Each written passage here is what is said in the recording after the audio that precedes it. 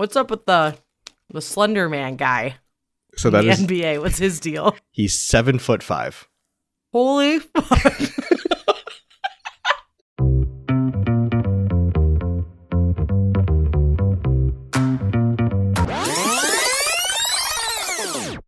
All right, listeners, I'm on my own now, so it's the Amanda Hour.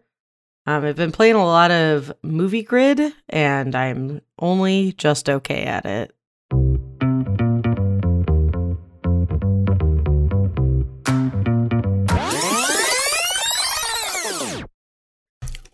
This is a really excellent piece of audio, me eating Cheez-Its. I'm going to try to eat them in an ASMR type thing. Here's my Cheez-It. It's going in my mouth now.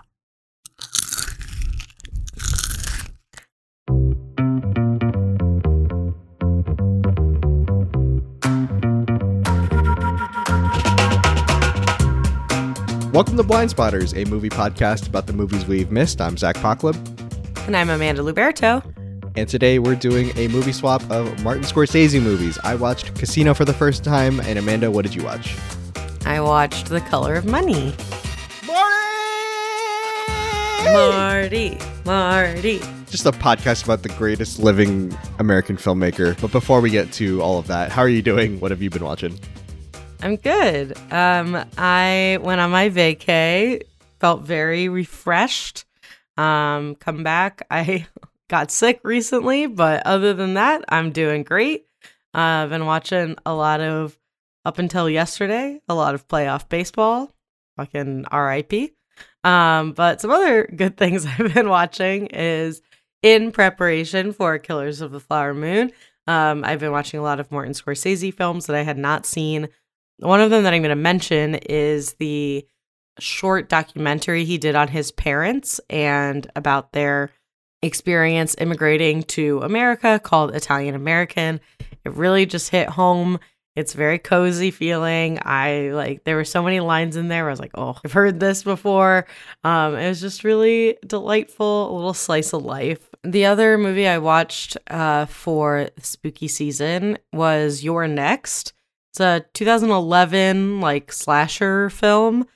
I feel like Lionsgate made so many A-, B+ horror movies that are not quote unquote elevated horror, which is way more common now, but they are still really solid. I always think of The First Purge is a good example. And You're Next, I knew had been on that list. It's one that's always suggested by people who really like horror films, but I had never seen it. So got that off.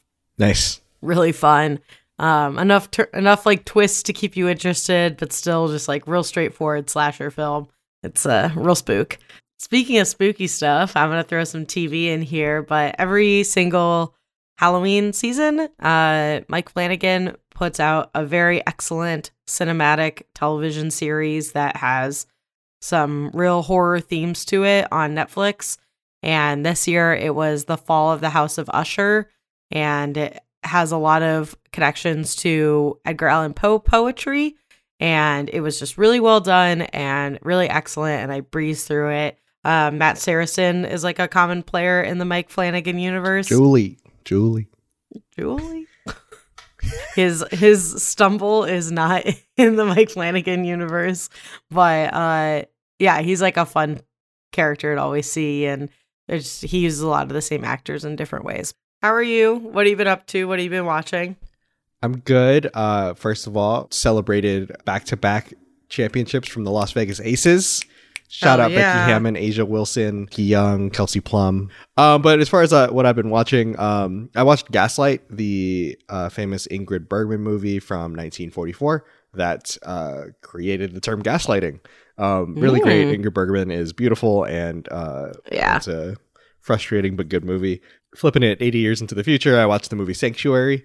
That's the one with Margaret Qualley and Christopher Abbott, in a hotel room, and she plays a dominatrix, and he plays a hotel heir who's about to rise to CEO or whatever that happens. Lots of Succession, Roman Roy, Jerry jokes on Letterboxd about that. Cool. I love Christopher Abbott, Girls alumni. Naturally. And Margaret Qualley is sick in that movie. And then another 2023 film I watched recently that I just really, really enjoyed was The Burial. This is Jamie Foxx, Tommy Lee Jones, Journey Smollett, courtroom drama. And it's really pleasant. It's just like a warm, cozy courtroom drama that you'd probably see in like a dime a dozen of in the 90s. But instead of in the theater, it's on Amazon Prime. Jamie Foxx probably at some point in like history would have gotten like a nomination for his role. He's like hyper charismatic. He's like really unleashed in it. So if you have a couple hours, would recommend just for that. But I think what we've both been watching and we mentioned is lots of Marty because it's Marty season. Yes, it is Marty season. His most recent epic, I guess, has come to theaters. This was by far the most anticipated movie of the year, especially after Dune 2 moved. And this movie has moved a lot, and for, famously for a long time, we only had that one screenshot, and all this stuff. So it's finally here. But so we decided to celebrate by watching Martin Scorsese movies. So yeah, I watched The Color of Money and Zach watched Casino. And that's why they're paired is for Martin. He is, I don't know, I would say widely regarded to be the best American filmmaker of his generation, of the last 50 years, all that stuff. He's directed 27 feature-length narrative films, 17 feature-length documentaries, 7 short films, countless like commercials and episodes of television. And he's just involved in a lot of shit, which is really cool. Yeah, and to put it succinctly, like he is the defining director, I think, of the last 50 years of American filmmaking. He has directed no less than probably 4 of the greatest films ever.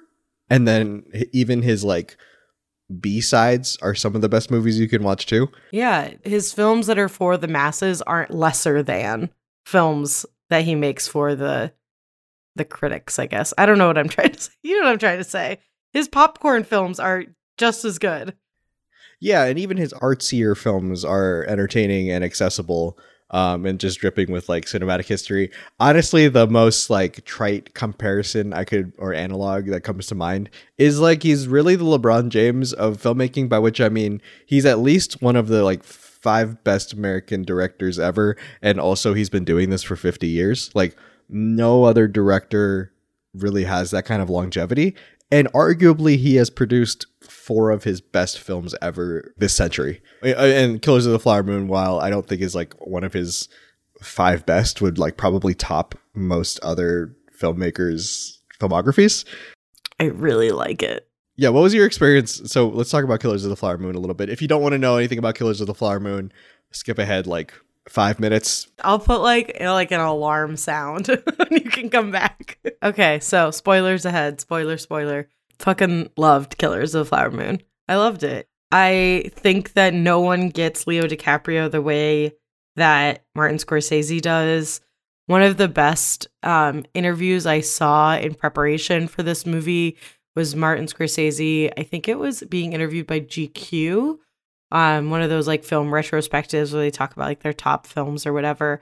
And he talks about the experience of when Robert De Niro came to him and was like, I met a kid that I think could be your next me.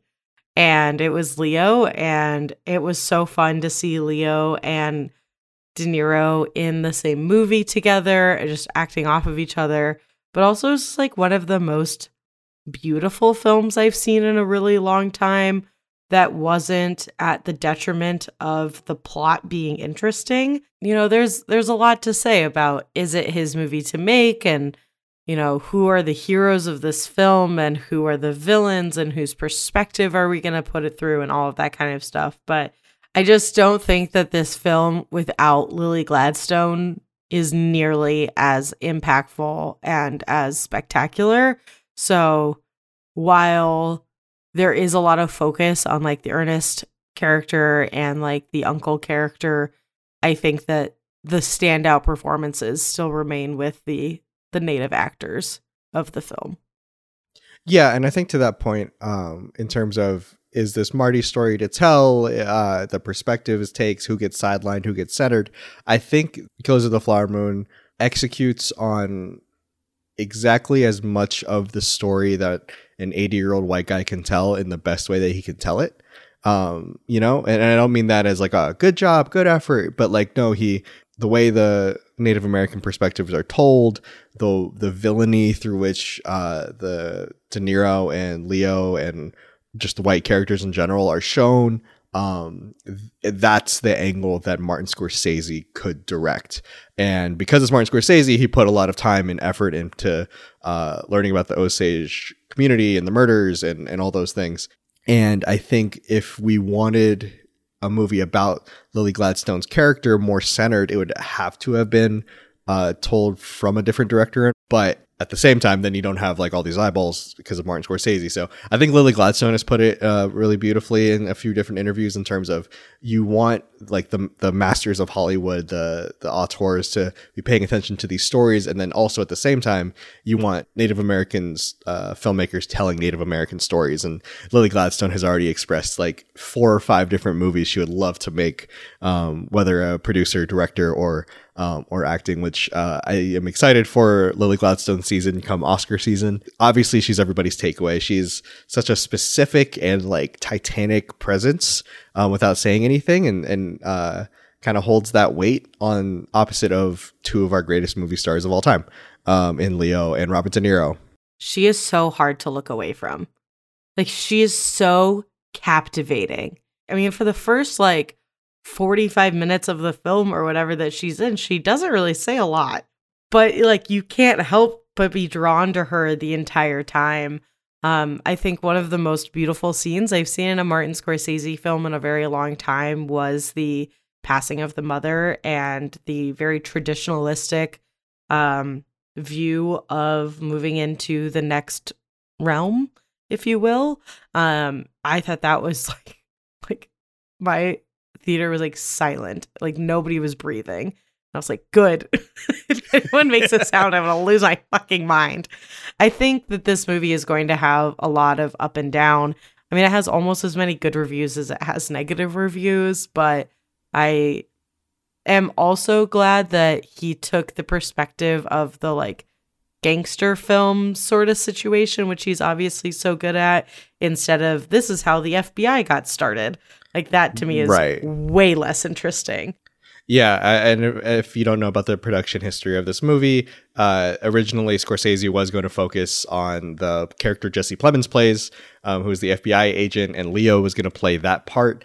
Over the pandemic, they decided to rewrite it from the perspective that the movie is now as you see it. And I agree. I think it's much more humane. I think it's much more emotional. To Lily Gladstone, it's not, I just want to add on, like, it's not even just the stillness, but it's also when she breaks from that stillness, it's whenever she not even emotes, and is like wailing and sad, but like the moments with her sisters and, you know, just chatting shit, about each other's husbands, you know, her bantering back and forth with Leo. I really liked their chemistry and their dynamic.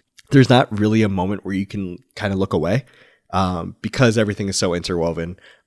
So I had a large popcorn and a large Sprite that I was sipping from, for 3.5 hours. But I held strong and, really enjoyed it. I think a lot is going to be lost from people seeing it at home. Yeah. I have a lot of mixed feelings. I was just talking to somebody about like, or seeing them at home versus seeing them in the theater, and what you gain and what you don't, but also like more people will see this movie when it's on streaming, and I want more people to see the movies of our great directors and things like that. We were discussing The Killer, David Fincher's The Killer. Naturally. Yes. That's for a different conversation, but I did get to see that already. Do you have anything else to add on Killers of the Flower Moon? I don't think so. All right. Yeah, welcome back to Blind Spotters, where we talk about the movies we missed. And hopefully you haven't missed Killers of the Flower Moon, but if not, come back and listen to that very short and concise rambling about that film. But let's move on to the movies we are swapping. Yes. I watch Casino. You watch Color of Money. Let's flip the coin and just get to it, yeah? I'm going to call heads.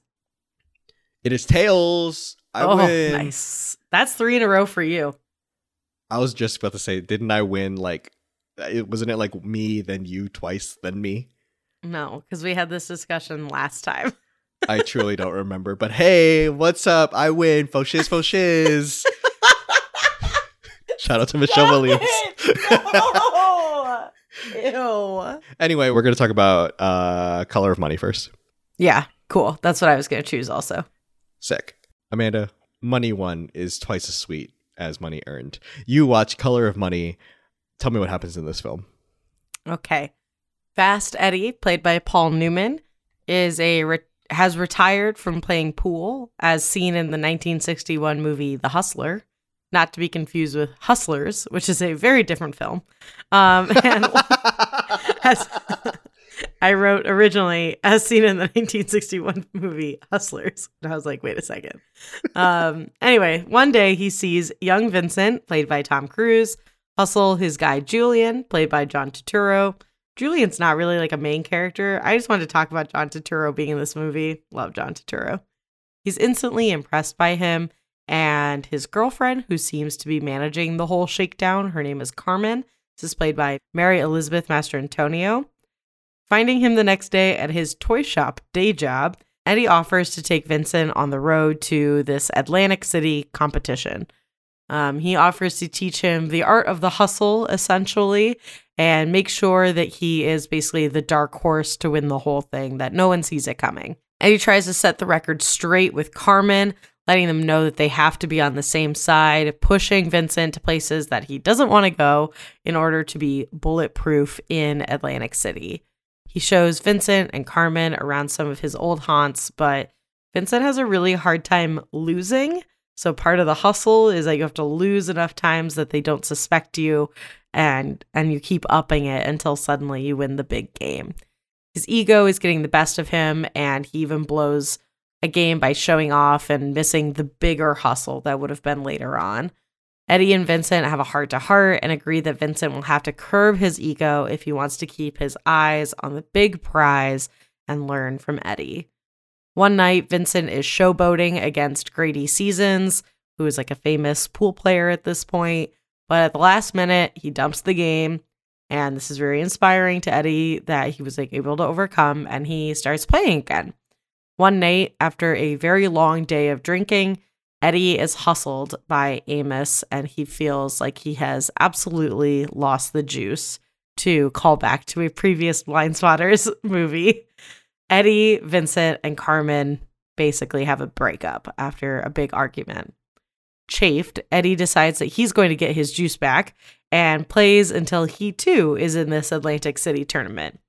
Unsurprisingly, because this is how movies go, Eddie and Vincent find themselves in the position where they have to play each other. Eddie wins over Vincent, finally feeling vindicated. Later, in his hotel room, Vincent and Carmen smugly show up to Eddie's room to give him, quote, like his cut of the hustle, and says that he threw the game to let Eddie win. He is crushed, cannot move on, basically, and Eddie forfeits his semifinal game and goes back to challenge Vincent to a rematch in a back room. How did I do? You did great. It's a very straightforward movie as far as Marty goes. So why did you pick this movie out of all of the ones I hadn't seen? I know you were debating between a few. Yeah, I was mostly debating between this and the movie he directed previous to this film, After Hours. But I just wanted to pick this film because it's one of those movies that Marty did for them. Like, you know, it's a studio job. It's not really something he would really go after. It's kind of a legacy sequel too, to The Hustler. It's kind of like The Hustler, Fast Eddie, in vein of like Top Gun Maverick. But you can still see Scorsese as he transitions, you know, through his difficult 80s making movies, still having the zhuzh of Scorsese. Like, so you can see him putting his touches and his flavors into a story that doesn't necessarily need them. I kind of think about like Inside Man and Spike, where Inside Man is the least Spike movie, but it's still very Spike. So it's not by any means Marty's best film or in his top 10 or 12, but also it's a movie that was very important for Paul Newman's career as far as accolades. You have a very young Tom Cruise and a very young Forrest Whitaker. So there's definitely some fun aspects of this since we are two people who love movies. So with that in mind, why don't you tell me what were your first watch impressions and what stood out? Eddie does not seem like a fun hang. He seems like someone I would not want to be on the road with. He seems like a loose cannon and not in like a cool way. It sounds like he's got stick up his butt, and I didn't really enjoy hanging out with him too much. He's had a hard run of it, you know. You didn't need to watch The Hustler to watch this film, but yeah, if you see him in The Hustler, it's kind of like watching Star Wars and then seeing The Last Jedi. And like, if you haven't like deified Luke Skywalker, you kind of understand why he'd be so scorned. It makes a lot of sense why 61-year-old Paul Newman would be the way he is at that point. Totally. And that was definitely my thought while I was watching it, is like, I'm sure that had I seen The Hustler, I would have a different understanding or a different view of Fast Eddie. That was just sort of my like takeaway. He's a hard ass, but also like that's what makes him good. Right. He's a hard ass, and he's been living that hustler life for decades at this point. And all the ups and downs and like the addictiveness of money earned versus money won. And trying to make a life selling bourbon, I guess. What else stood out to you? The nunchucking of Tom Cruise's pool cue is so lame, but it's like so funny. And it just is like Tom Cruise, the little weirdo, always doing something weird in a movie. I would love to maybe do a Tom Cruise swap one day. I have so many mixed feelings about Tom Cruise that I feel like I express every single time we talk about him. He looks like such a dweeb. It's funny because we have like, is Tom Cruise a human coming into this movie? Like, yes. Like our lens is like, he is not a person. But in 1986, like this was the same year Top Gun came out. And so he was just being really weird and just jamming out to Werewolves of London with his like teeth and unibrow. When we talked about Mission Impossible in the summer movie bonus episode, we had a discussion about how I felt like I could feel Tom Cruise wanting to feel cool the entire time I was watching the movie. And this was like before that was on him. Like, because he wasn't a movie star yet. He was just like a kid who was acting in these like grandstandy type roles. He's so charming.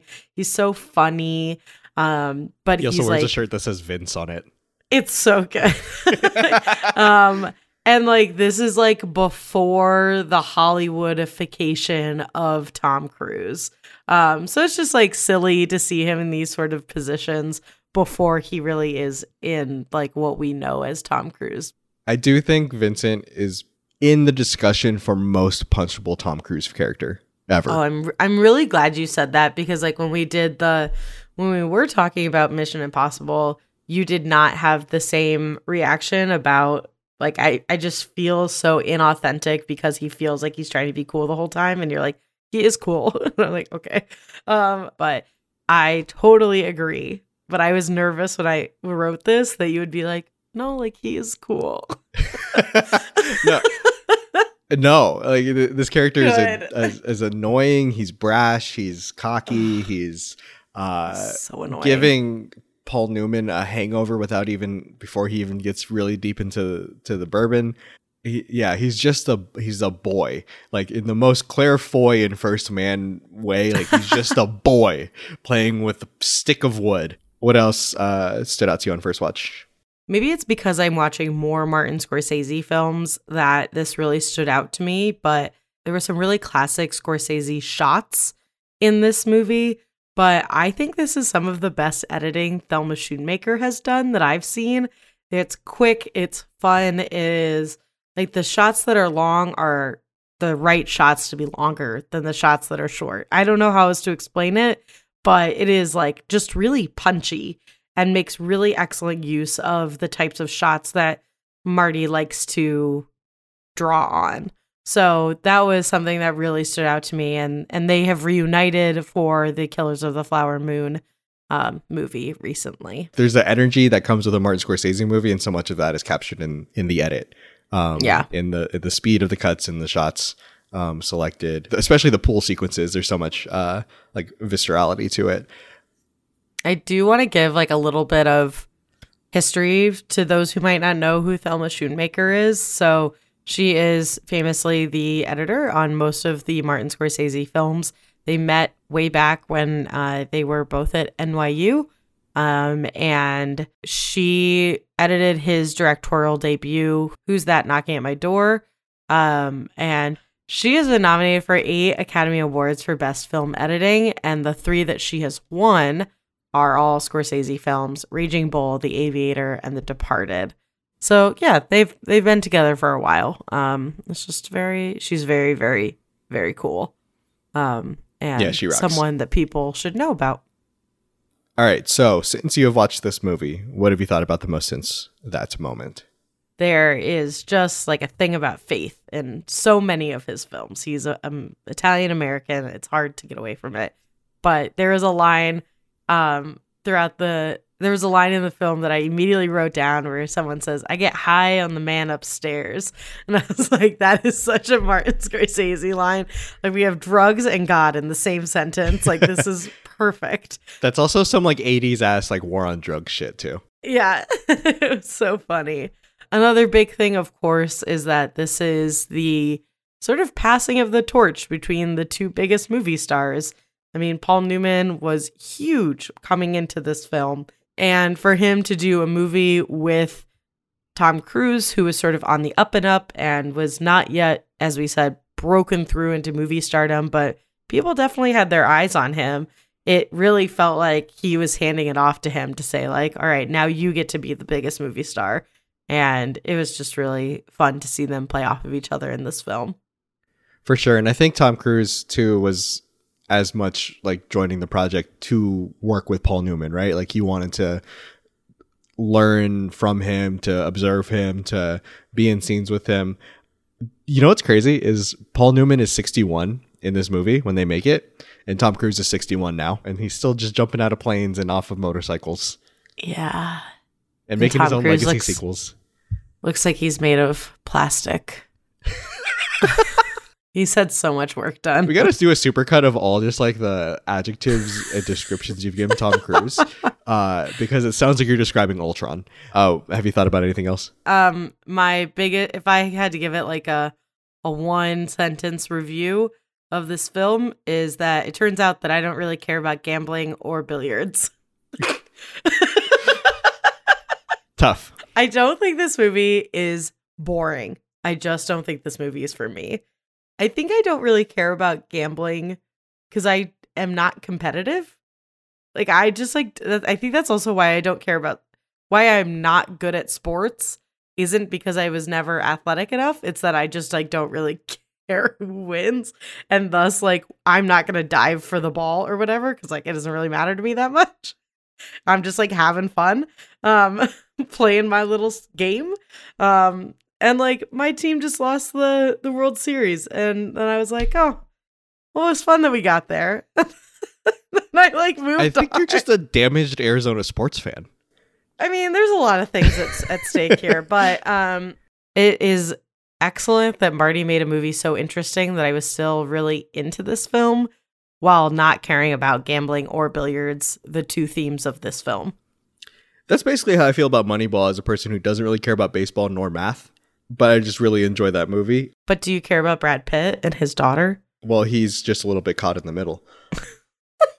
When you were having that realization, were you bumping up against like your interest in the movie itself? No, but, and I think, okay, I don't feel like it was bumping up against that, which is also a great testament to the movie that they made. And the acting in the movie that they made was that I was still interested. So what were some of the first things you looked up about this movie?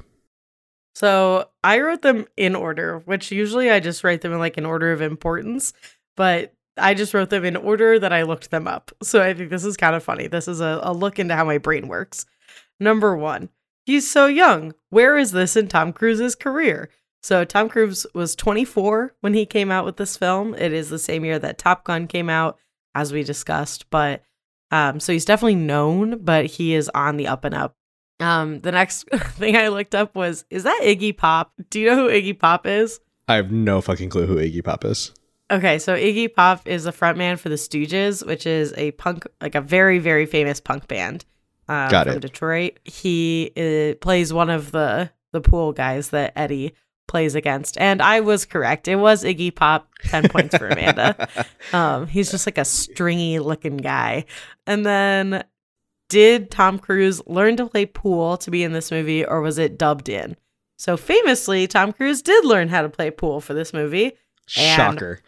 Yeah. Paul Newman also made most of his own shots. I assume he learned for The Hustler, not for this film in particular, but the two of them really did play pool. There was an exception when one of the balls had to like basically jump over the other one, jump over like two of them. I don't know. It was a trick shot basically. Yeah. Where that was dubbed in, but I mean that makes a lot of sense. There was a lot of general billiards playing that the two of these men learned to do in an exciting fashion and well enough to be in this movie. So that's always very cool. This part isn't like not obvious, but it is just so well executed, is how kind of like, you know, in action scenes, the best action scenes reveal character, or this could be fight scenes, like in Creed and Rocky movies, it really is probably done the most obviously and clearly. I do think that is also told in this movie really well. Not just whenever Tom Cruise is nunchucking, but just the looks he gives to his opponent, the little trash talk he'll do, and when Eddie starts to get back into it. Again, it's really fun. In The Hustler, he's called Fast Eddie because he will like hit a shot, and then while the ball is kind of like still rolling but slowing down, he'll hit his next shot. Oh my God. And it would just be like a continuous, like the ball would just be in motion the whole time. So it's fun to see him, like once he gets back, he's not like quite Fast Eddie, but he has kind of come back onto the scene, if you will, through sheer determination and swimming. What else did you look up about this movie? I suspected that many of the people playing against Tom Cruise and Paul Newman were professional pool players. And I was correct. So according to a website that I think is so funny, billiardsmovies.com. It's like perfect. It's like, this is exactly what I'm looking for. Shout out to the internet. Yeah, exactly. There were 4 professional, well-known players in The Color of Money, and all of them played opponents of our main characters. So that's always fun. That's cool. I do always enjoy whenever a niche sport or industry gets to have the people within it shine a little bit. Exactly. Then lastly, of course, I looked up the Oscars. It did get 4 nominations for Best Actor, Best Supporting Actress, Best Adapted Screenplay, and Best Art Direction. And the only winner was Paul Newman. It was his first Academy Award for Best Actor, and he did not come to the ceremony. Famously, he said, "I have been there 6 times and lost. Maybe if I stay away, I'll win." So he was not there to accept his first win, but I think that's really funny. God, Paul Newman's so cool. He is so cool. I was thinking about what is my relationship to Paul Newman, and I think I came to the conclusion the first place I saw him was in Butch Cassidy and the Sundance Kid. Such a long relationship with that movie. I saw it really young. So I think that's probably like where I know him the best. Followed by Slapshot, probably is the next best movie I've seen. That makes sense. That tracks. And then most recently, of course, The Sting. And I'm missing a lot of his biggest and best films. It's a good filmography to work through. I've still only barely made a dent. Your mom really loves one of his movies, like loves Cool Hand Luke, right? My mom does love Cool Hand Luke, but my mom loves Butch Cassidy and Sundance Kid. That is like who I saw it with for the first time. This is a fun little story. So my mother, okay, back up. My father and I go on a lot of skiing trips together, and we've like traveled all over to like go skiing together. Somehow my mother was the one to take me to Sundance, which is not only known for its film festival, but is also a great ski mountain. And somehow my mom and I went on a ski trip to Sundance, which is so funny because my mom does not enjoy skiing. And I took like a lesson half day so that I like had somebody to ski with. And then we would like do art stuff in the afternoon. But I remember very distinctly that like you could go to the front desk and rent any of Robert Redford's movies like for free and like watch his movies. So that's when I had first watched Butch Cassidy and the Sundance Kid was like at Sundance. like in the hotel room at Sundance. And I texted my mom in prepping for this and asked her, like, when was that trip? I was pretty young. And we think it's 2003. So I was like very young, like 9. That's the magic of movies, the power of cinema, and also the magic of Robert Redford. Yeah, true that. Okay, so what was your favorite scene or scenes from this film? So the two that stood out to me and I've thought about the most is I love the scene when Carmen and Eddie are trying to trip up Vincent by like being super flirty and super touchy and like real sexy. It's very funny, and instantly you as the audience, because you are smarter than Vincent, know what's going on and you know that he's gonna like freak out. So it's just really entertaining. And I just wanted to say, because we haven't talked about her much, but Mary Elizabeth Mastrantonio is really freaking good in this film. Yeah, Oscar I enjoy nominated. her a lot. And then she doesn't really do anything after this. Like, she has a career, but like she isn't in more notable films, which is too bad, because I thought she was charming. I thought she was winning, real slick. I enjoyed her performance a lot. Yeah, she's also beautiful, but she also had like a really big theater life. But yeah, after this, I don't know, I guess like Robin Hood, Prince of Thieves, like might be her most famous movie. Yeah, I just mentioned that because when I watched this movie for the first time, I looked her up first because I know about Paul Newman, I know about Tom Cruise, so I just wanted to see what her deal was. It was a little bummed out there wasn't more to it. Anyway, what was the other scene you were gonna mention? The scene where Eddie goes outside right after he beats Vincent and like celebrates, just like a little moment to himself, like I still got it. Then he like collects himself and goes back outside. Like that scene is like always classic anytime that happens in a movie. So I just thought it was really sweet. Especially to your point earlier that he's like not a good hang. That was like the most joy we had seen from him at that point, which makes it all the more enjoyable. Okay, do you have any other questions about this movie? Yeah, I have a few questions. You've seen The Hustler, so this is a question more like based on that information. The Balabushka, which is this pool cue that he gives Tom Cruise's character, it's like a big deal. They talk about it a lot.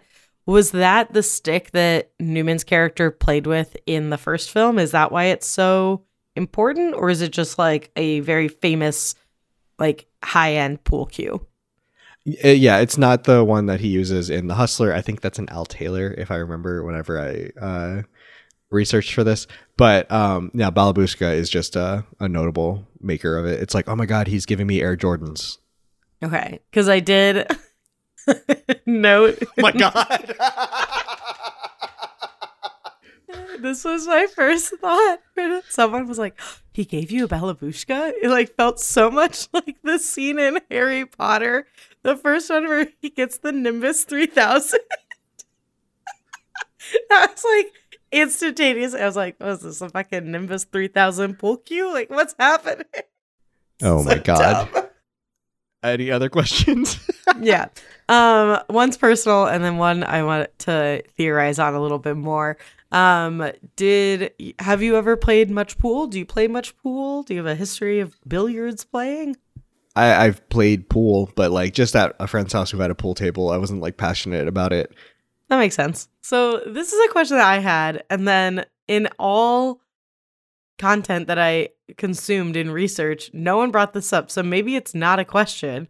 Did Vincent really hustle Eddie, or did he just say that because he lost and he wanted to cover his ass?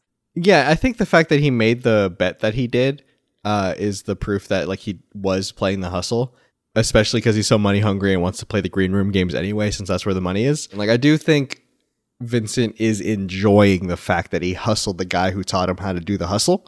And I don't think Vincent was aware of the like personal stakes and pride that Eddie was taking in that win. I think he was just kind of smugly like, I got you. Like, I got the guy who taught me.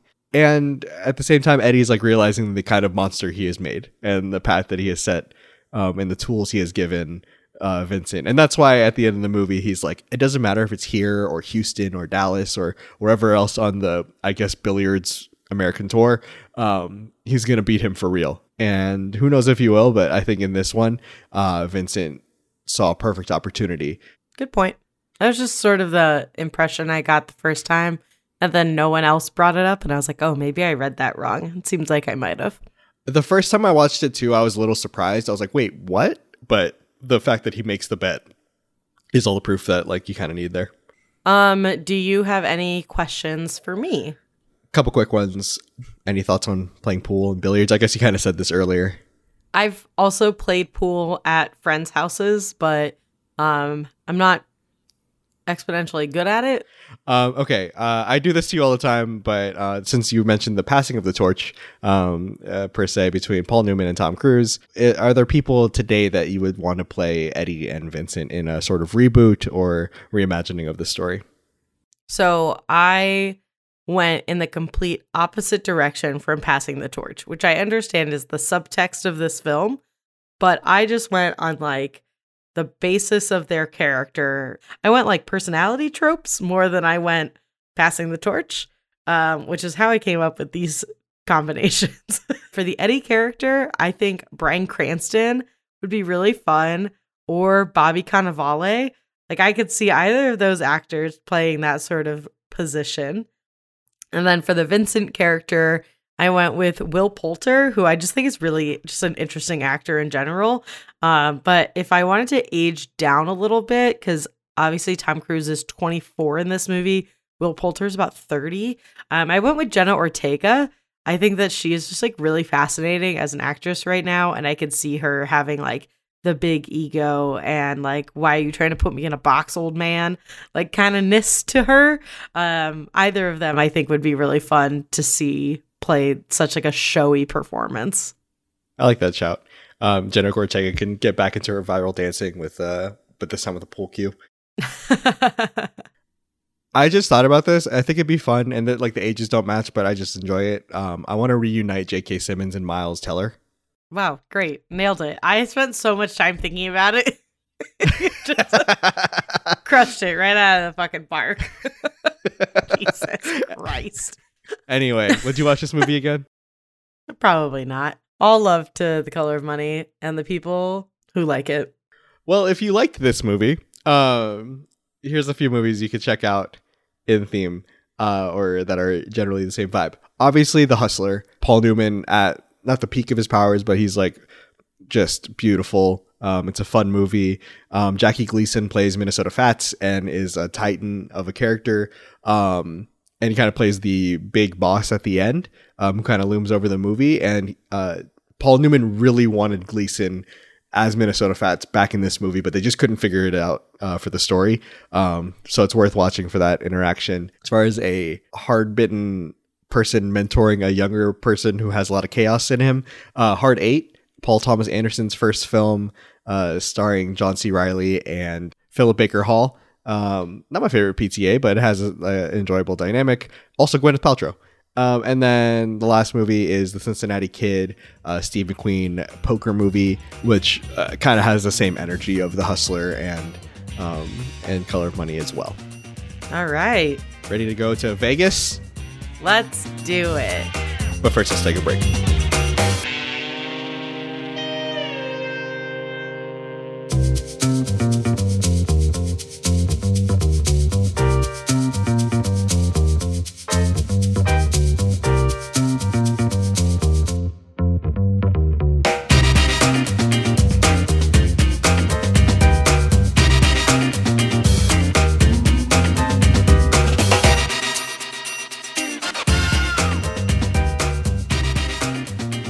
You watched Martin Scorsese's 1995 classic, Casino. What happened in this movie? All right, Casino. Like you said, directed by Martin Scorsese, written by Scorsese and Nicholas Pileggi, based on Pileggi's book, Casino, Love and Honor in Las Vegas. The movie opens with Sam Ace Rothstein, who is played by Robert De Niro, getting in his car, which explodes. We rewind to the beginning and learn that Sam was a bookmaker and became friends with Chicago Mafia enforcer Nicky Santoro, who is played by Joe Pesci. At the start, Sam really excels when he is sent to Vegas to run Tangier's Casino. It doubles the profits, and that allows the Midwest Mafia to skim the extra cash from the count room. Nicky is sent out to Vegas to look after Sam and protect him, but as soon as he gets there, he gets into some debauchery of his own, robs people, steals jewels, kind of is unable to just relax and sit on his hands. Eventually, Nicky ends up in the Black Book, which means he is banned from every casino in Nevada, and it brings a lot of unwanted attention to him, to De Niro, and to the operations around Tangiers. Meanwhile, Sam meets and falls in love with Ginger McKenna, played by Sharon Stone, a former sex worker who's a very successful hustler and showgirl. They have a fast romance, they have a daughter, and get married, but it quickly falls into turmoil, in part because of Ginger's erratic behavior and drug issues, as well as Sam's very controlling nature. Ginger also cannot leave her old pimp Lester Diamond behind, and he routinely asks her for money, which obviously that becomes an issue once Sam learns about it. Sam and Nicky both get kind of too comfortable and full of themselves in their positions of power, start rubbing people the wrong way, firing the wrong people, and they slowly kind of just see their empires collapse. Sam loses his gaming license, which means he can no longer run Tangier's casino, and instead starts running a TV show inside of the casino, which again attracts unwanted attention to the skim. Nicky is attracting more police presence everywhere he goes, putting pressure on everyone. And eventually the mob bosses in Kansas City learn that people are skimming money from the skim, and so they assign Artie Piscano to oversee everything. However, Piscano is an idiot. He keeps records written and is eventually bugged by the FBI and is just talking freely about these undercover operations. While this is happening, Ginger falls into more substance abuse and becomes more hostile towards Sam and spends more time with Lester. She tries to flee to Europe with their daughter and Lester, and eventually goes back to Sam, but things don't get better. At one point, Ginger starts an affair with Nicky. And then as things are falling apart, the FBI eventually busts up the Tangiers operation, arrests the bosses in Chicago, but the mob bosses in Chicago arrange for everyone to get murdered in lieu of them potentially testifying against them and convicting them. So in the end, Ginger dies of a drug overdose. Sam survives the car bomb that we see in the beginning, which Sam believes Nicky planted and planted poorly. Nicky is murdered by the mafia and buried in a cornfield. And then at the end, Sam becomes a bookmaker in San Diego while Las Vegas grows into what it is today. Looks like it's owned by Disney. How did I do? I love that last line. It's so good. I mean, there is obviously so much going on. It's almost a 3-hour movie. And it's really fast. Like there's a lot that happens in 3 hours. So did a great job. Thank you. Why don't you tell me why you picked this movie? I picked this movie because I think it is the obvious perfect trio with Goodfellas and The Irishman on either side. It sort of completes this little chapter book with De Niro that Scorsese had been working on, what it means to be in the mafia, things like that. But also as a Las Vegas boy, I figured it would be a fun watch. I know that movies about Las Vegas are not always like your favorite, but I felt like this would be a fun version of it for you to see. It's not that I have a problem with Vegas movies. It's just that they're always about the casinos and the strip and the mafia. Yeah, as this one and was like as losing well. your mind. Yeah. But this one was made by Martin Scorsese, so that makes it okay. All right. So what were your first impressions and what stood out to you? I kind of put my notes. I kind of usually put my notes down in sequential order, much like you did for Color of Money today. But the beginning with De Niro getting blown up reminded me of Mad Men and that intro of him falling out of the building. Just knowing off jump, this is not going to go the way I want it to. If I'm rooting for a central character. The other thing off jump was Vegas looks so small in this movie. When they pan out to show the like metropolitan area, I guess, or how much is built, that's like 20% of the city now. Vegas is just rapidly expanded to an obscene amount beyond just like the ways the Strip and Fremont and those areas have been built out. Like the city itself has grown exponentially in the last, I guess, 3 decades almost. But that was like, wow, look how tiny Vegas is. It really was just like a sinner's paradise in the middle of the desert. Like that scene where it's overhead on the plane and you just see like the lights of Vegas proper and then dark desert all around it. That's just not what it looks like anymore, obviously. I mean, this movie is set so many years ago, but it did at one point. It was like that. Yeah. I said 30. I meant 50 since this movie does take place during the 70s and 80s. Math is hard. Yeah. I mean, Vegas is always weird in terms of its history because it's both tied deeply into the mafia and deeply into Mormon culture. And that is shown in this film. Yeah, and the way those things it's just such a strange city. And especially its origins. Like we even have a mob museum out here that kind of touches on a lot of that as well. And we'll get more into the Vegas touches throughout this discussion, but yeah, it's funny to see the history of Vegas kind of shine through. Other thing that stood out, I mean, Sharon Stone obviously comes through like a fireball. What a woman. We'll talk about Sharon Stone a lot more later, but she just comes in a million miles an hour. It reminded me of like Margot Robbie coming in Wolf of Wall Street. Although Margot, that was one of her first movies, and Sharon Stone was a working actor. She was 37 when she played this part, but she really does play this femme fatale, just this force of nature, and a force of nature that will like drop your jaw because of how stunning she looks in this film. From just her looks in general to the costumes is really just iconic, for lack of a better term. I love the scene where Ace first sees her and like the whole world sort of slows down and she is just the center of his universe instantaneously. And as he describes her in the beginning of their relationship, that she became the princess of the casinos, like you really can believe that that happened. And you believe that she has the charisma of someone who does make sure that the valet guys are paid off so that everyone, the whole system runs like a well-oiled machine, because she just is like that beautiful and like caring, but also like a loose cannon ready to fire off. We'll just get into this. I think part of what I enjoy about this movie, and this comes a few years after Goodfellas and drew a lot of comparisons because of Pesci and De Niro and Scorsese, but to that point of when Ginger's like handing off, money to the valet and to the bellhop and to this and to that. That's kind of her Copacabana moment. 100%. I love that comparison. She's the I think I wrote down tractor beam of charisma that she has. But I think where this movie develops into is that like, and Goodfellas does too in the last hour, is it falling apart. To draw a casino and gambling reference, like the house always wins. Like the bosses will always win in the mob, and like it doesn't matter how far ahead you are, you're gonna stay in that seat longer than you should, and then lose everything. But before we get there, we get to see Ginger McKenna, Princess of Casinos. Yeah, she's a walking red flag for Ace, a guy who loves to control all variables, pick the most unpredictable woman.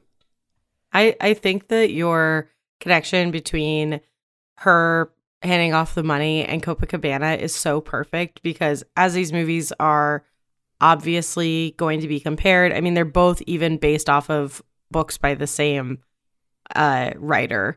They're so comparable, but Ginger isn't Karen. Ginger is Henry Hill. Yes. Where you watch her be the very cool, very like connected, very suave person that just falls into madness as drugs and a want for more and control just like takes over her life. Like that's Henry Hill's story. That's not the girlfriend story of the main character, which is, I guess, on a technicality, what Ginger is in this movie.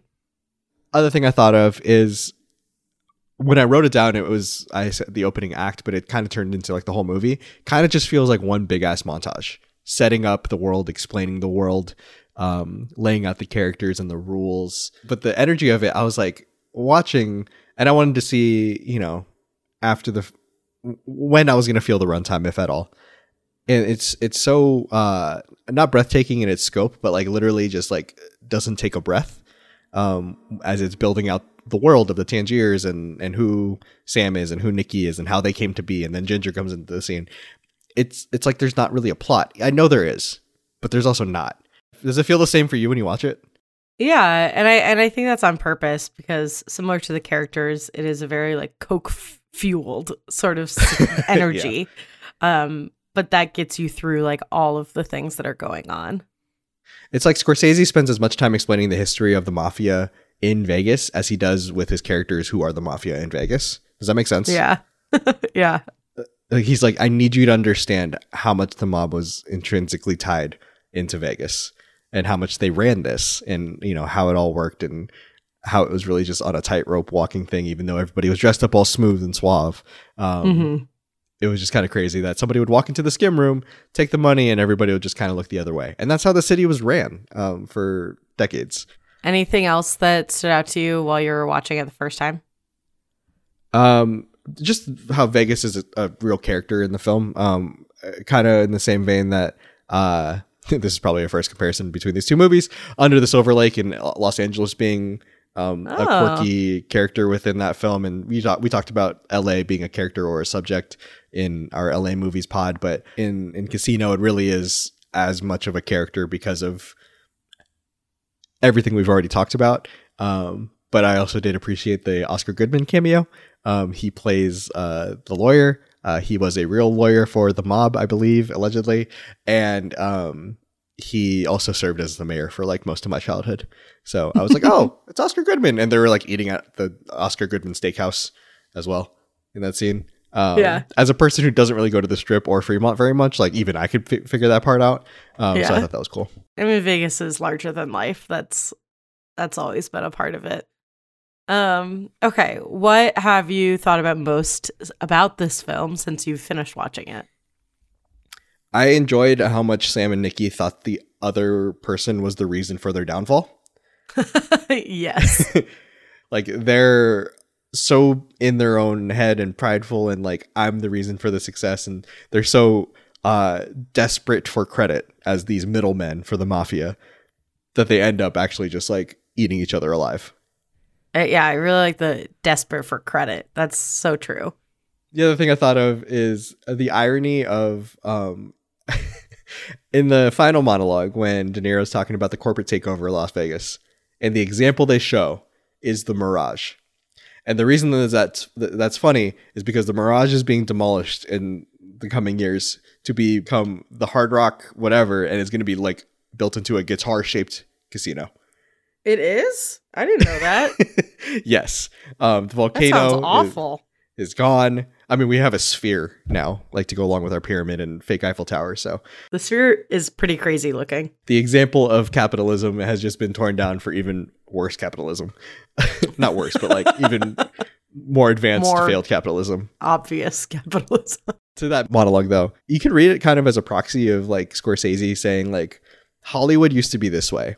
And we used to run it, and we used to run it with like integrity, and we knew everybody. And was it a little unhinged and off the rails? Sure, but like we knew your name, we knew your order, we knew what you wanted. And like, God, was it beautiful.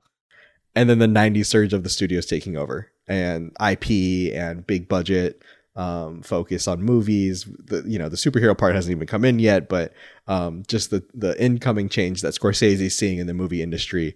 And he doesn't really have a point about it. He doesn't say like, and that's why I hate it. Yeah, in the tone, he's like, this clearly sucks more than it used to. But the end of the monologue is, why mess up a good thing? And that's that. Did you read the Zach Baron's piece on Scorsese in GQ? I did not finish it. So one of the quotes that kind of got pulled a lot was him talking about the Academy Awards and saying he didn't really feel like he belonged in the Academy scene, because he's kind of operating outside of it. So it's kind of like a continuation of that kind of thought process. If people haven't read it, it's really great. It's a little sad, but it's just Martin Scorsese kind of reflecting on his life in a much more thoughtful way than you might expect someone of his like stature to be just so candid in a GQ interview. Good interviewer. Shouts to Zach's. What were some of the first things you looked up after you had seen it? So I wanted to see how much Goodfellas loomed over this movie, just because obviously easy comparisons with the cast, with the subject matter. And obviously it kind of impacted negatively how the film was perceived, because people were comparing it to Goodfellas, and Goodfellas is one of the greatest movies ever, right? But I think in the years since then, in the decades since then, people have been really coming back to Casino and judging it on its own merit. In a lot of the reviews I was reading, it was like, well, compared to Goodfellas, it's not that, but, and now people are just watching Casino. I think also it being between Age of Innocence and Kundun plays nicely because I think it is more like return to what people like about him. I think people like those movies, Age of Innocence, more than people like Kundun. But I think that people were like, "Oh, here we go!" Like a a wild, raucous gangster film back again. So I think it stands out in that way as well. Right. Like it's coming 5 years after Goodfellas. It's coming after a costume drama. And we're like, Yeah. oh, Marty's back.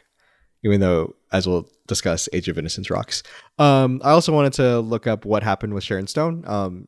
She just wasn't as much of a presence in the 2000s and 2010s, despite being like so fierce in the 90s. She had like Basic Instinct and Total Recall and this movie.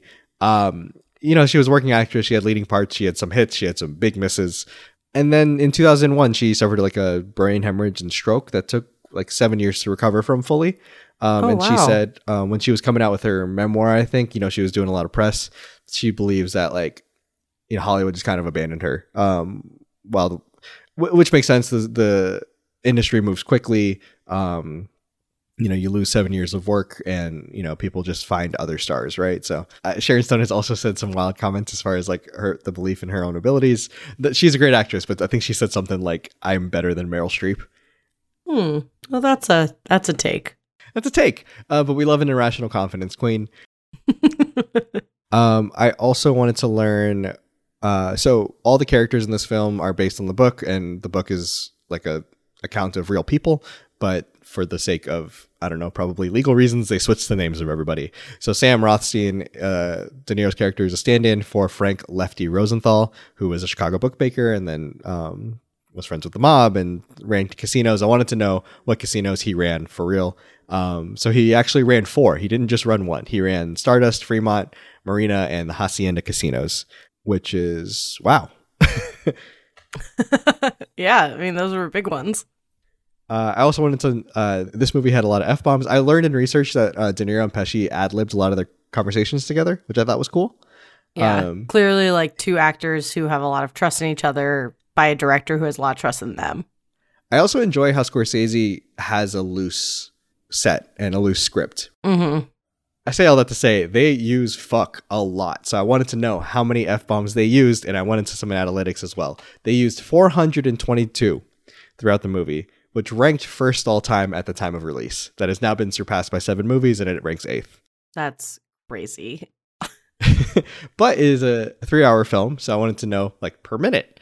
And that stat is out there as well. There are 2.4 fucks per minute, which only ranks 37th all time. 2.4 fucks per minute.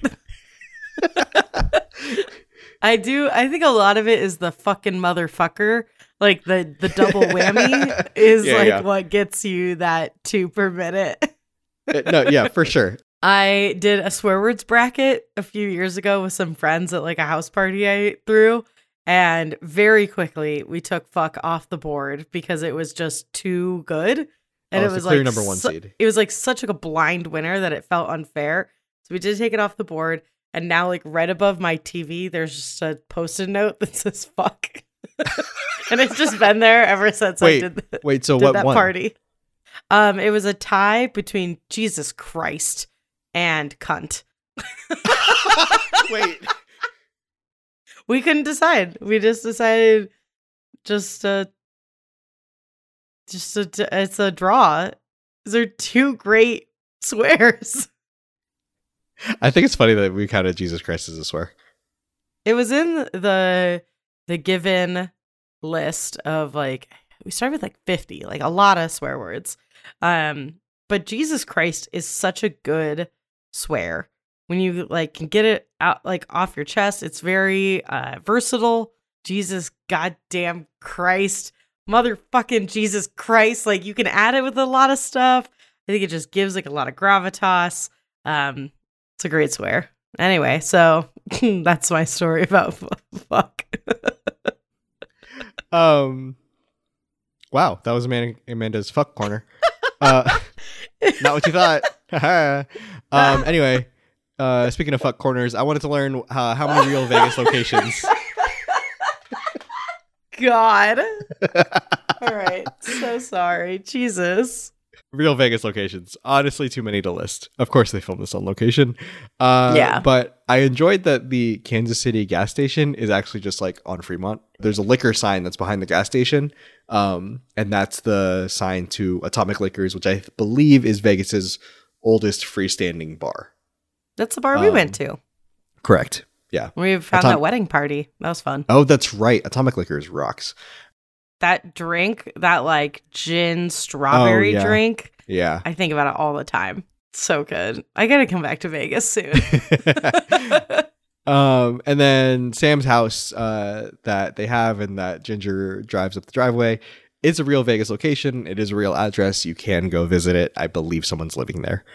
So be kind. Wow. Imagine buying that house. What were your favorite scene or scenes from the film? I love De Niro and Pesci in the desert. It's the colliding point, I guess. It's where they finally talk it out after this tension is built up. To my point earlier about them blaming each other for things kind of falling apart. I love the trepidation that De Niro has. I love the kind of winning charisma, but in a menacing way that Pesci, his like special cocktail of mannerisms, can create. And then their conversation and all the quote fucking motherfuckers that Pesci rips off. All the composure that De Niro tries to play with. We haven't really talked about De Niro and Pesci as their performances very much here. Breaking news, they're great. I mean, there's not much else to say. Like, they're really good. It's underrated. But again, these guys aren't cool. These guys are losers. Yeah, I think that is it's an interesting thing because a lot of people after Goodfellas were like, oh, Martin Scorsese is romanticizing the life of being a gangster and a mobster when they're really just like dirty criminals and murderers and organized crime is ruining the country, yada, yada. And I think in this one, he sort of went with like, okay, but like also like they are losers and their jobs are dependent on certain things and they murder for fun and all, they have a temper and they want this luscious lifestyle and all this kind of stuff. So I think that played into probably why he might have portrayed them this way. You know, even in Goodfellas, in The Irishman, especially in The Irishman, he is so clearly pointing out, like, you don't want this life. Like, everybody dies terribly. I mean, The Irishman is the most obvious way where it was like, here's a new character who seems cool. He died when he got shot in the head on a routine drive in 1981. I was listening to, I think it was the Scorsese conversation with Chalamet that they did, where Chalamet's just trying to like hold it together. But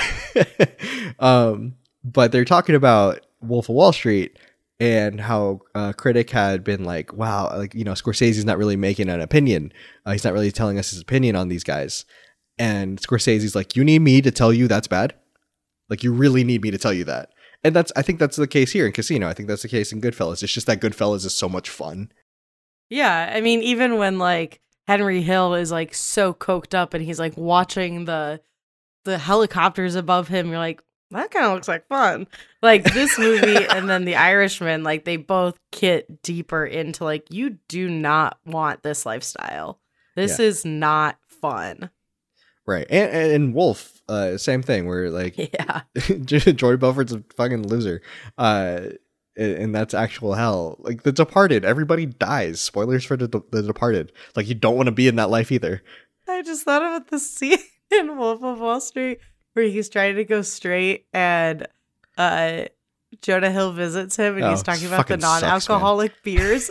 He's like, so how many of those you got to drink to get fucked up? It's like, there's no alcohol. He's like, yeah, but like how many? Go listen to our Wolf of Wall Street Moonlight swap for a real shift change. But more Martin Scorsese chat in that film. For real. Anyway, so I love the scene in the desert. Yeah. Just to put mine in, I the scene in the cornfield toward the end, like, has stood with me forever. Like, it's so menacing. It's so crazy. And that is just like, when I think of this movie, I think of the very first shot in like the here's back to the beginning of De Niro lighting the cigarette.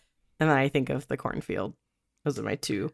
That's the most like biggest exclamation point of like this life ain't worth it. Correct. 100%. I mean, It beyond is the fact not that fun. to that point, Pesci's like paranoid as hell and they can't walk outside without covering their mouths like they're a manager talking to the pitcher on the mound because they have so many eyes on them. To that point, worst murder in the movie. You sent me a murder count that somebody had built on YouTube. Shout out to YouTube. Shout out to the internet. I believe there's 21 of them. So which one is the worst in your eyes? There's a lot of really not good ones. The head vice is bad. I love that he just threw that in there to like bait the censors and they left it in. Yeah. I would have chosen that if the vice was the reason he died, but because like throat slash was the reason he died, not that that sounds great, but I decided worse than that was a random pen attack stabbing from Pesci in the like it's like one of the first murders of the whole movie. Just like loses his grip and then attacks this guy with a pen and stabs him. It is reminiscent of the "Do you think I'm funny?" scene in Goodfellas, but if he had no chill and then killed that guy. He really channeled his inner John Wick. Oh yeah, what was yours? The Pesci in the cornfield. Yeah, it's bad. A couple more. Is Pesci the best F-bomb user in movies? I was thinking about this because I was recently re-listening to, for like the millionth time, Olivia Rodrigo's new album, Guts. Mm-hmm. And she might be the best fuck sayer in music right now. Okay. Just the way she like eats into it and like really just like, you know, in a versatile way too. I love girl rage. So, you know, in a way, is Pesci the Olivia Rodrigo of movies? Or both of them. I think Brian Cox is the Pesci and Olivia Rodrigo of television. Oh, okay. Brian Cox versus Pesci. I think because we decide movies, it's got to be Pesci. Yeah, but so if we were just going in content, in entertainment, I still got to give the edge to Pesci just because he's more versatile with it. Whereas Brian Cox is really like leans into the fuck off. Okay, who is your favorite Roy fuck sayer? Honestly, it might be Womscams. That was my Tom impression. That's your Tom impression. Hey Shiv, sweetie. Siobhan, your father is really God, I fucking love that show. That came out this year. That season. I know. I'm still Logan. Thinking about it. It's Logan Roy for sure. Yeah, obviously Logan's the best. I think the most Pesci-esque though, low key, is Roman. Roman was my second. Because he'll be like fuckity fucking fuck. Yeah, which is knuckle fuck was why I chose Womscams because that's so funny. Yeah, that's fair. Obviously Logan is like the heavy hitter of the. But it's like it's the fucking motherfucker. Like that is the Joe Pesci. Like fucking and he's motherfucker. So good at it, and it's so violent every time he says it, and you're like, wow, you are the scariest man I've maybe ever seen. Imagine if Pesci was allowed to say fuck in Home Alone. One fuck per Pesci film.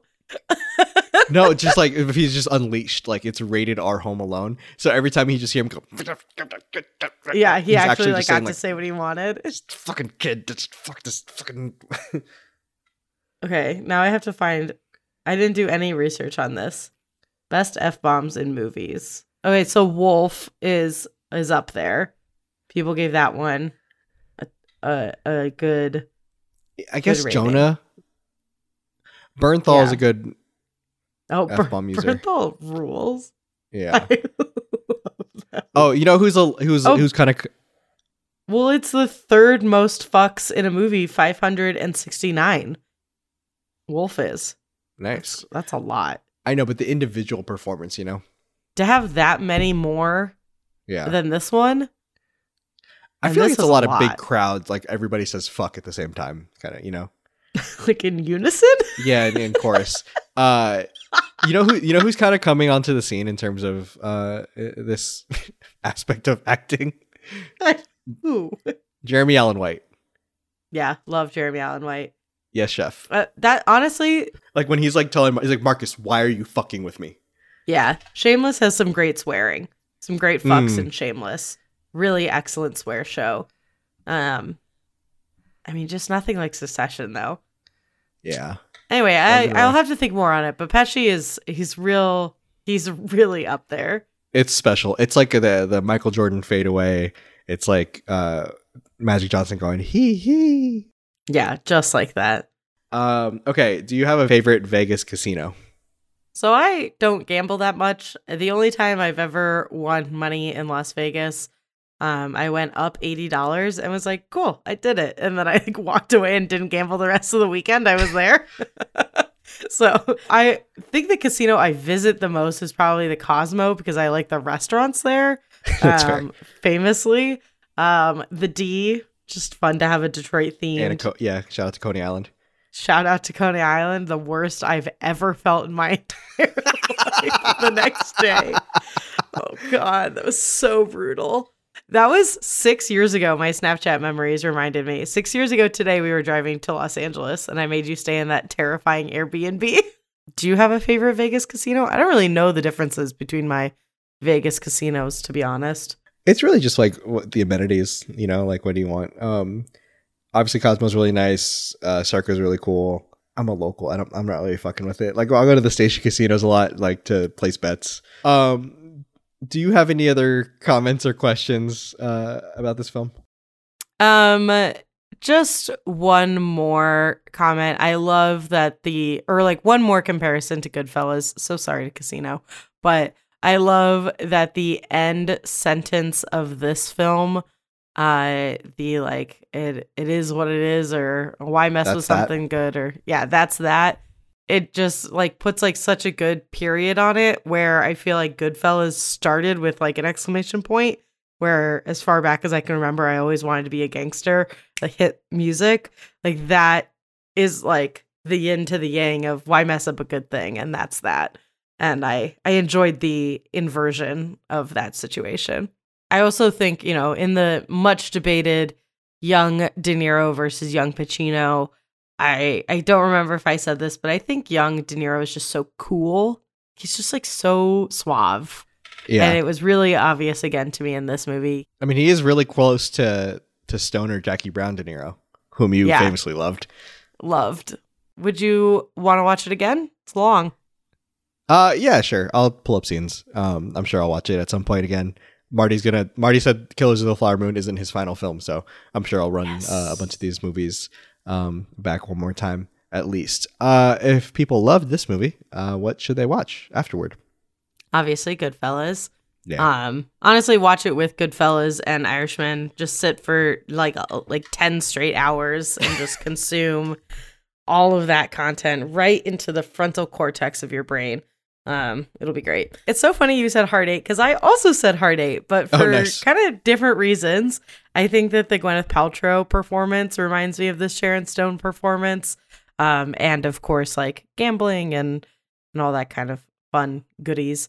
I love PTA. It is also not on my top PTA, but I do really love early PTA, so it's fun stuff.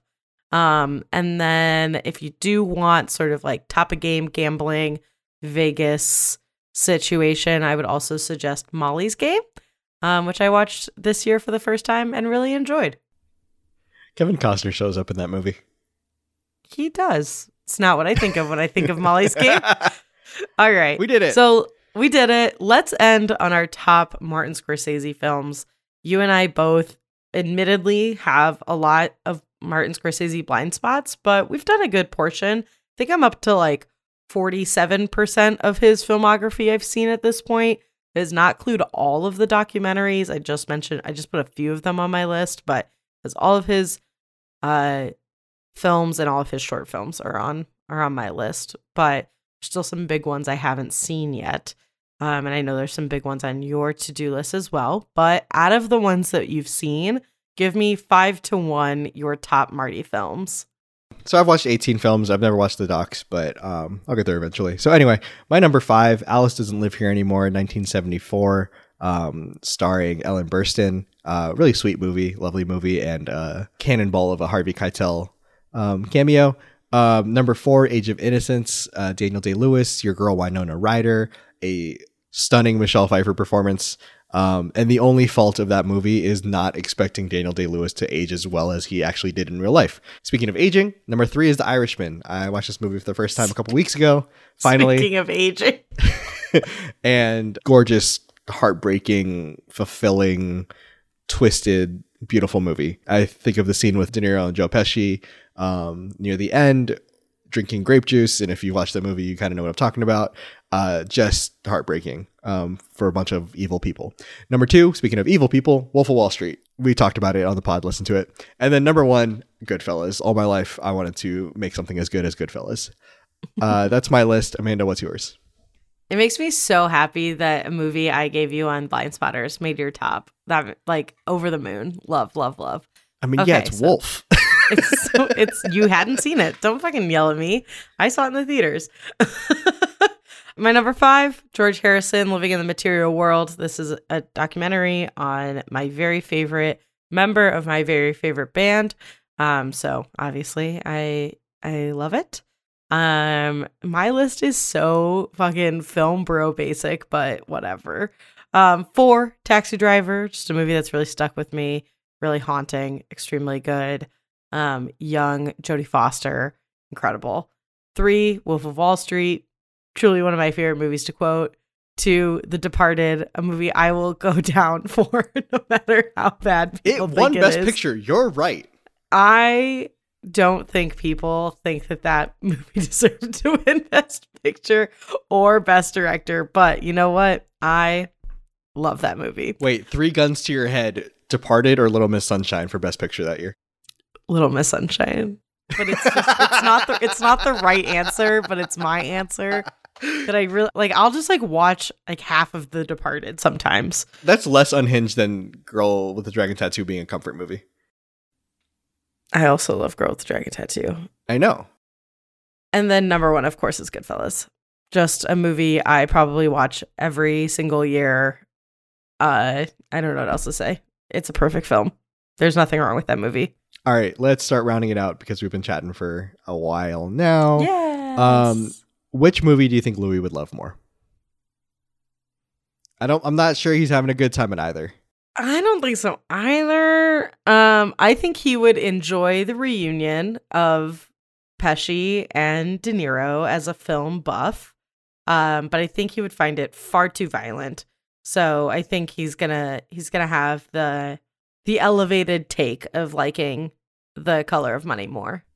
Yeah, because you have to remember he'll be a Paul Newman guy for sure. Like, oh, great shout. Yes. If he loved the blue of the ocean, he'll love the blue of Paul Newman's eyes.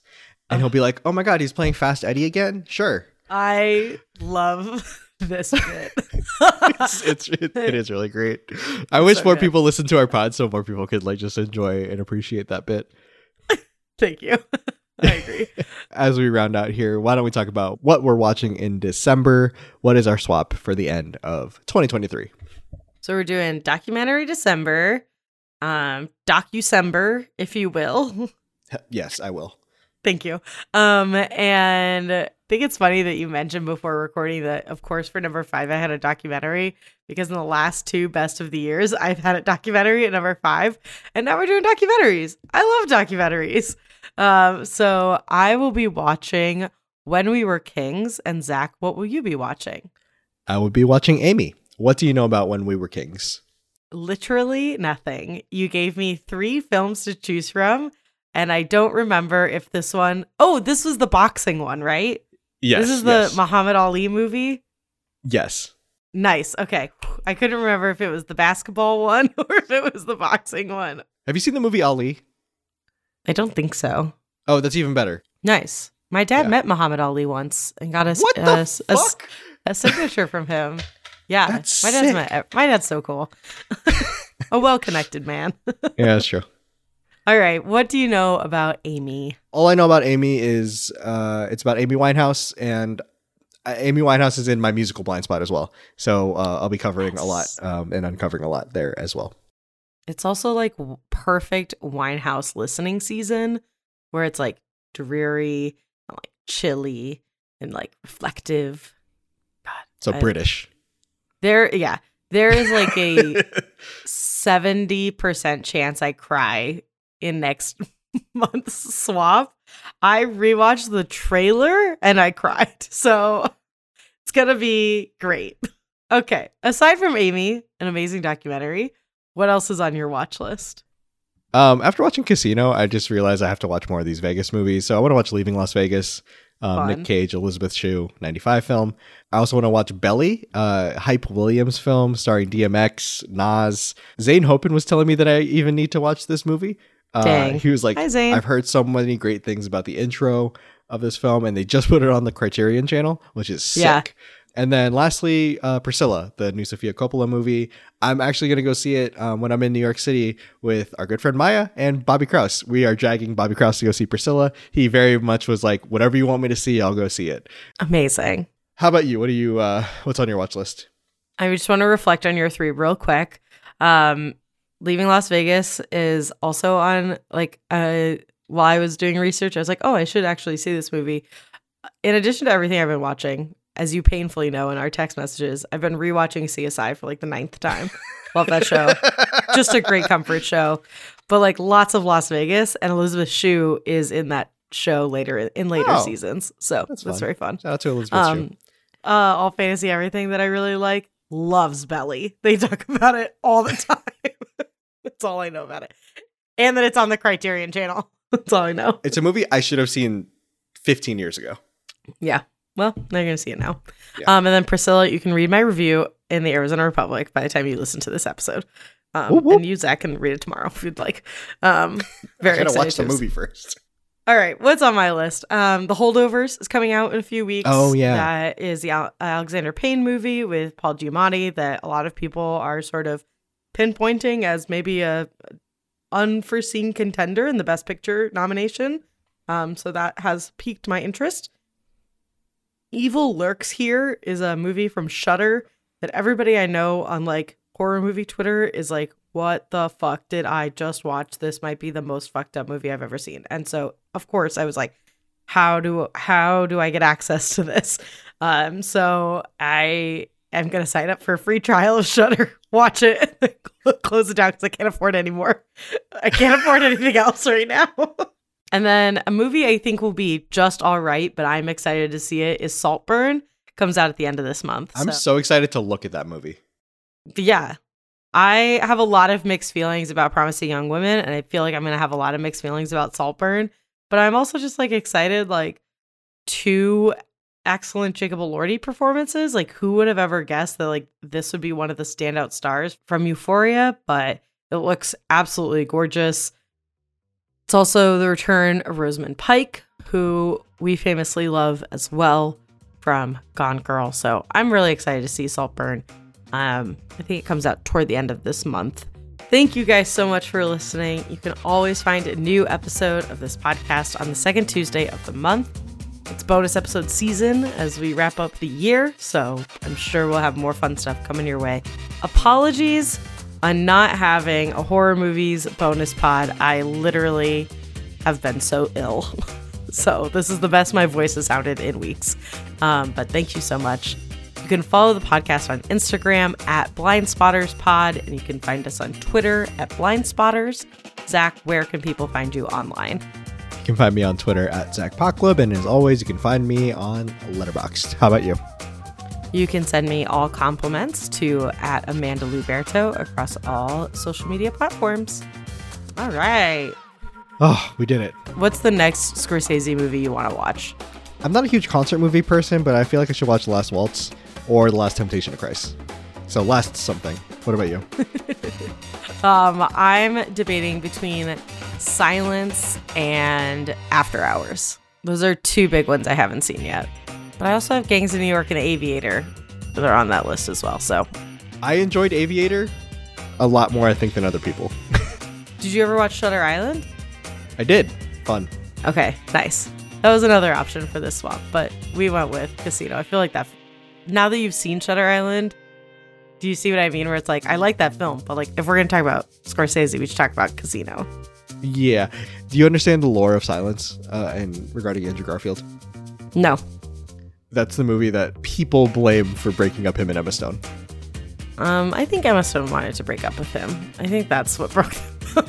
I don't. Once you watch the movie and read more about it, you'll be like, oh, he was probably unpleasant to be around. Yeah, I'm sure. I do know that Adam Driver's in it. And it's about God? Yes, Silence is about God. Okay. You'll see how funny that question is once you watch it. Okay, can't wait. All right, bye. Bye.